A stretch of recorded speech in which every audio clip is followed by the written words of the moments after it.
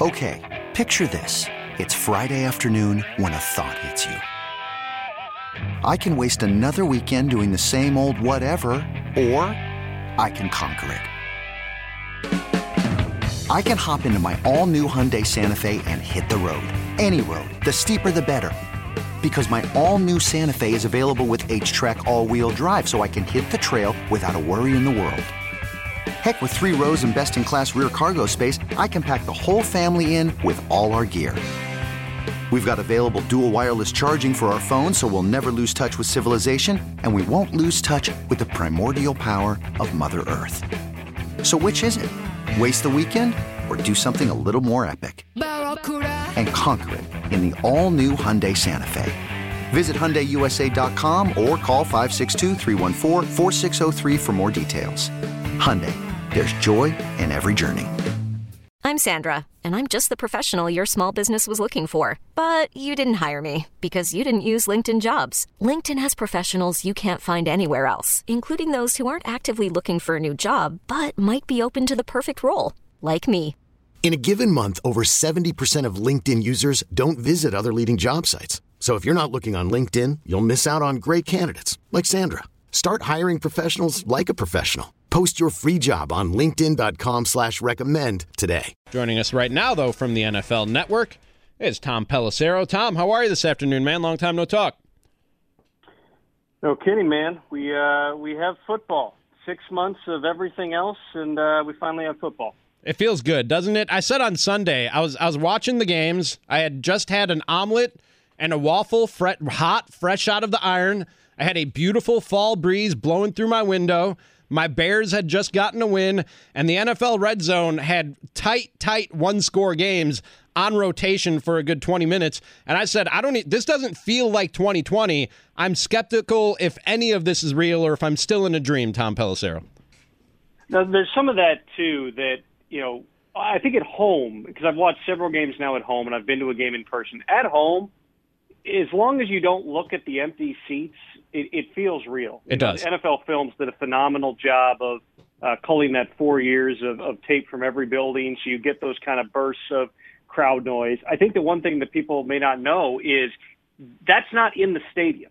That's not what is being played inside the building. Oh, that is really? strictly on the broadcast and being controlled. So in the stadium, they just play this. They say it's a 70 decibel murmur is how they refer to it. It's basically this pre-recorded loop of just a static, kind of like being at a Major League Baseball game when there's no action. And so you just kind of have this low hum. But, up in the press box, it's almost dead silent. I mean, you could hear, I was at the Vikings-Packers game, and you could hear Aaron Rodgers, every call he was making at the line of scrimmage. You could hear the sidelines reacting to a call, kind of like you're almost at a high school game. I mean, it is eerie at times, especially when, if there's an injury and then they turn off the murmur and then it is absolutely silent inside the stadium. Probably the best part about that for me on Sunday, hate losing, not being able to go into locker rooms, interview people on the field because none of that is allowed. Reporters aren't allowed in either of those places. But leaving the stadium, having no traffic and being back on my couch by 3:45 watching other games, I was like, that's not, again, I don't like losing the other stuff, but this, I'm already in sweatpants less than an hour after the game ended. That's not all bad. Tom, I don't need to tell you this. You live in Minnesota. In my short time living there so far, the one complaint that I've had, and I complained many a times when I was on the air, though, is people don't know how to drive, at least not in the Twin Cities metropolitan area. And while I was still working and everybody was quarantined, my commute from my apartment to work went from 16 minutes down to 7 or 8 minutes. And I said a number of times, the circumstances are unfortunate, but I could kind of get used to not dealing with all the bad drivers that are usually out there on the streets. I don't find the driving here to be that much worse than other places. I mean, there's definitely places I've been to where it's a heck of a lot worse. But you're right. I mean, even I've left my house at 9 a.m. There's no traffic. It's just, there's so many things about the world at large that are just unusual. Just the routine with which we just, put on masks. And, I talked with Kirk Cousins about that recently, and I know he, made a comment that I think a lot of people took out of context on Kyle Brandt's podcast, but when I talked to Kirk, he was just like, wearing a mask it's just like it's completely a normal part of your life. Like if you walk across the locker room without your mask on, you feel like you're naked. It's weird, and so I don't know how long this goes on, but again, the normality part of it is the NFL has done a really good job with all the protocols, not just the masks, but the social distancing, the testing, the behavioral aspects, the education. Regardless of the science, because I'm sure there are people who are going to, debate mortality rates and all those types of things. But if you want football, you had to drive down the cases. And the NFL, from the start of camp, has driven that down to virtually zero. We'll see what the numbers are now coming out of the first games. We'll get a better idea of that by next weekend, kind of whether or not there was any sort of an issue. But from the Packers' perspective, and I talked to Matt LaFleur about this, they left Green Bay 2 hours later than they normally do for Minnesota. Why? Because guys can't leave the hotel. You fly there, you go into the hotel, you go directly from the hotel to the stadium back to the airport. That's the trip. Wow. It's Major League Baseball, where you're bouncing around to 3 states over 6 days. It's you're in and out. So you're never going to eliminate the risk, but they've mitigated it about as good as they could, and that's why you have NFL football right now being played across the league with, so far, very minimal interruptions. Speaking with Tom Pelissero of NFL Network here on the Bill Michaels Show, Rami Makloff in for Bill this midday. And speaking of things that are unusual or abnormal, we saw that on the football field too at US Bank Stadium on Sunday. Not a lot of quarterbacks do what Aaron Rodgers did to a Mike Zimmer-led defense. Tom, was that Aaron Rodgers being back to being Aaron Rodgers, or do they have some issues up north? Well, I think it's a combination of things. You have to look at this and say the Vikings defense was going to have some growing pains. They didn't have Danielle Hunter. They've moved on from a bunch of veterans, Everson Griffin and Linval Joseph, 3 of their top corners. You're starting, a third-round draft pick, Cam Dantzler, as a rookie in his first game out. I didn't think the coverage was terrible. The rush was not getting to Aaron Rodgers. There were a lot of times where he was getting the ball out quickly. There were other times where he had time just to sit back there and bounce in the pocket and wait for a guy to come uncovered.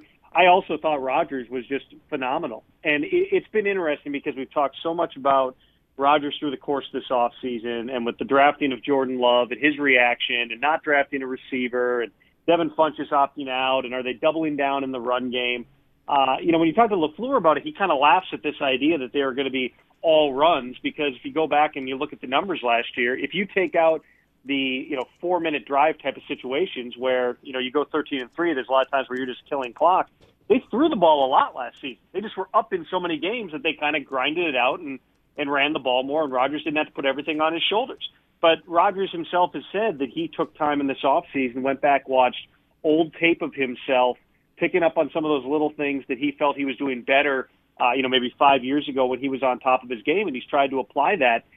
In talking to LaFleur about the camp, he said that, Rodgers has been really decisive. His accuracy's been there. He's been really balanced in the pocket, and he can still get out and use his legs. And I thought that's what you saw. There were times where the coverage was pretty good, and Rodgers just chewed it up. And you also have the reality that when you're a veteran quarterback and an elite quarterback like Aaron Rodgers now, you can do the same things on the road that you do normally at home. How many times have we seen Aaron Rodgers draw a defense offside? Well, he was doing that. He did that twice in US Bank Stadium, which you'd never be able to do if there were crowd noise in the building. But that's a big advantage now for veteran quarterbacks when they're playing away from home. The way that they can analyze the defense and manipulate things. Rodgers is as good as anybody at that, and you saw him do that repeatedly on Sunday. Should we be surprised that Aaron Rodgers, okay, let me rephrase the question, Tom. And I know the answer to this question when it comes to the NFL is almost always yes.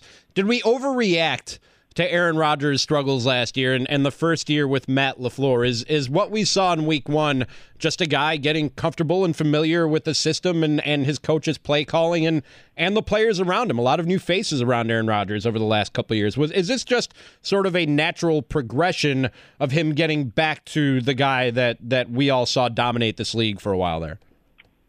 Well, again, they went 13-3, so there weren't a ton of times that Rodgers had to put the team on his back. You're looking at the numbers. He was still statistically pretty efficient, but obviously, didn't throw for 5,000 yards or anything. Again, I go back to what LaFleur told me about the accuracy and the balance in the pocket. I mean, that's kind of one of the things, and I've talked with Aaron about it before. He feels like, there's things he's done to adjust his mechanics through the years. We've seen him so many times throw with his feet not necessarily in the ideal position, and he can do that because he's an amazing talent. He can throw off balance. He can throw from different arm angles. But if you watch him in that game on Sunday, he was really throwing with balance. He was, throwing certainly with good mechanics. I think it's going to be interesting to see now, are there some of those things that he was able to pick up on with himself and get back to basics a little bit mechanically and things like that. I just thought he was really impressive in terms of the accuracy.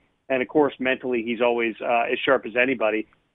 Certainly the year 2 in the system can't hurt. Also, year 2 developing, having Marquez Valdes-Scantling healthy, having Alan Lazard another year working with him, and Devontae Adams. I mean, it's, note to self, cover number 17. They could have gone to that well 50 times if they wanted to. Those two have kind of a magical connection. And then when you can run the football well enough with Aaron Jones and company to keep defenses honest, there's no reason this Packers offense shouldn't be really dangerous in 2020. What was the most surprising thing you saw throughout the league in week 1, Tom? What stood out to you?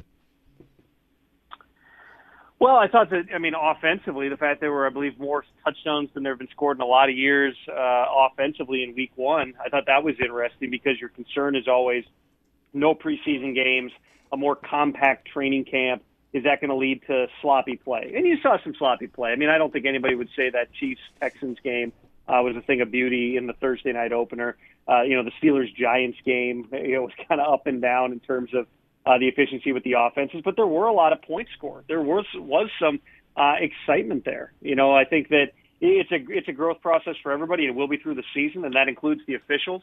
There were a couple of controversial calls. The one in the Bengals-Chargers game on A.J. Green.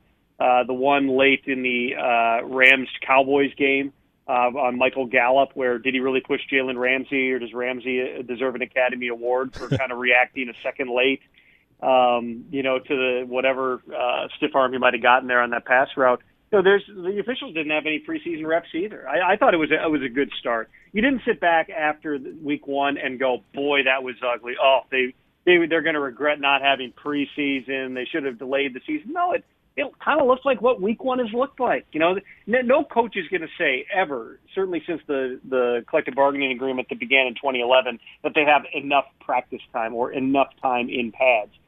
Overall, I thought it was a solid week 1. I think that the injuries are something they're going to look at. There were a lot of soft tissues. There were a lot of hamstrings. That's something teams have guarded against since the preseason. And you're also going to see now some interesting decisions, especially with the new injured reserve rules for this year only, where you have unlimited return spots from injured reserve, and you can return in 3 weeks instead of 8 weeks. So all of a sudden you're seeing all these guys who never in the past would have landed on IR with, little hamstrings or ankle sprains or whatever. They're all going on IR.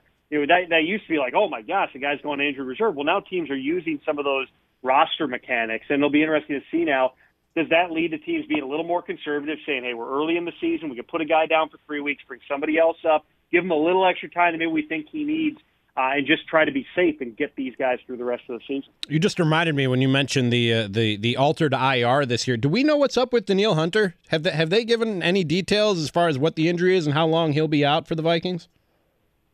They have not given any details, certainly publicly, with Danielle Hunter. The hope, as I understand it, is that he will be back when he's eligible, which is after week 3, so about 2 weeks from now. Okay. That he'll be back at this time. It's something, though, that he has been managing for about a month now, and we'll see exactly what the timeline is. Again, that's another player where you're erring even more than normally. Teams generally err conservatively early in the season, but when you have that shorter training camp, you didn't have a spring. Guys weren't doing football drills. There were no OTAs, no mini camps back in May and June.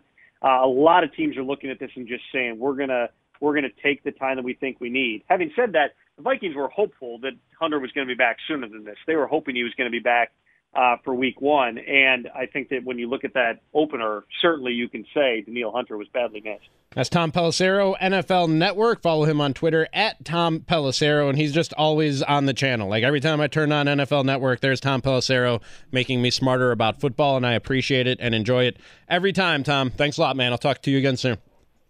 Sounds good, Rami. And he joins us on the Schneider Orange Hotline. They're hiring drivers right now. They work hard. You work hard. They treat you fair. For 80-plus years, they've been getting it done. Give them a call at 800-44-PRIDE or go to SchneiderJobs.com. This episode is brought to you by Progressive Insurance. Whether you love true crime or comedy, Celebrity interviews or news, you call the shots on what's in your podcast queue. And guess what?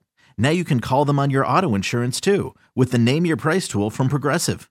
It works just the way it sounds. You tell Progressive how much you want to pay for car insurance, and they'll show you coverage options that fit your budget. Get your quote today at Progressive.com to join the over 28 million drivers who trust Progressive. Progressive Casualty Insurance Company and Affiliates. Price and coverage match limited by state law.